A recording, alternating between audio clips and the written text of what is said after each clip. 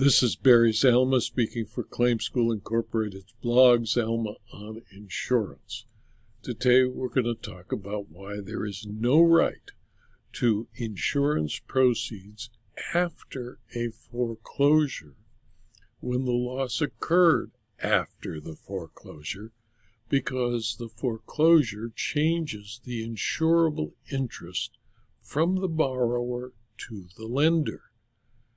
In a contested residential mortgage foreclosure case, defendants Mitchell and Deanna Mincello appealed from the entry of summary judgment.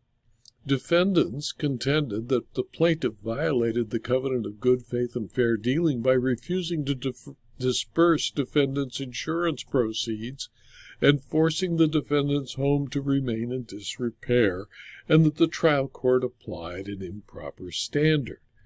In Wilmington Savings Fund et al. Versus Mitchell-Michello and Deanna Michello et al., the Superior Court of New Jersey Appellate Division found that it would resolve the issues in favor of the lenders.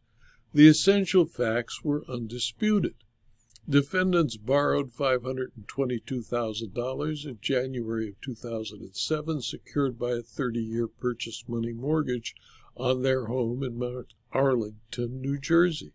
Defendants stopped making their loan payments in 2010, and in 2012 they stopped paying the taxes and insurance on the property.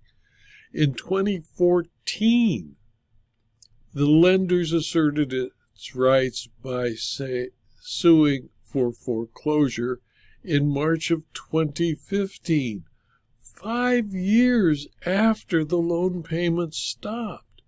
Defendants filed a bankruptcy petition under Chapter 13, and the following day, December 7, defendants Deanna Mincello drove her car into the defendant's home, resulting in structural damage. The only insurance was forced place insurance in the name of the lender.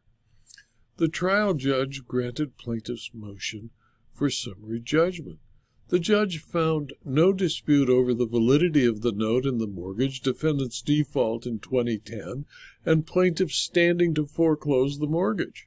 Whether the lender allowed the insurance money to go to repair the structure was irrelevant, since the foreclosure put the insurable interest in the lender, and the lender was the only person insured.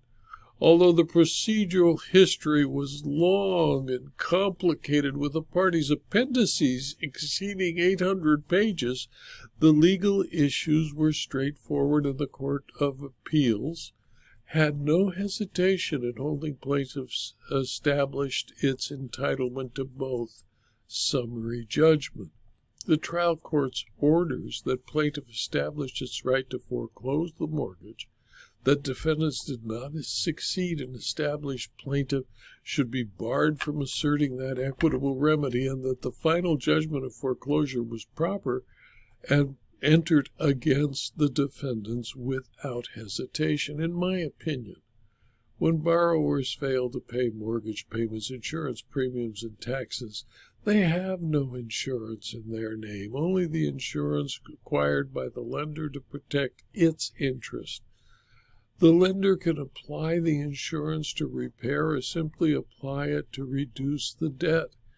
It took some unmitigated gall to sue the lenders in this after defaulting in every obligation owned by a property owner that pledged the property as security for the loan.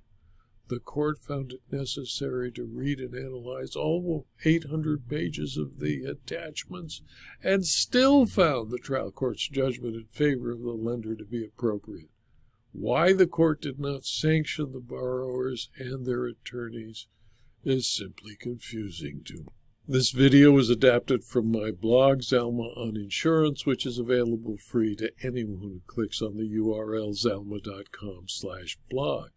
You can subscribe when you do, and you will be notified of every blog posting, usually 5, sometimes 6 a week, and you will find that there are more than 4,700 and 50 blog postings. If you found this blog useful, please tell your friends and colleagues about the blog and the videos so that they too can subscribe.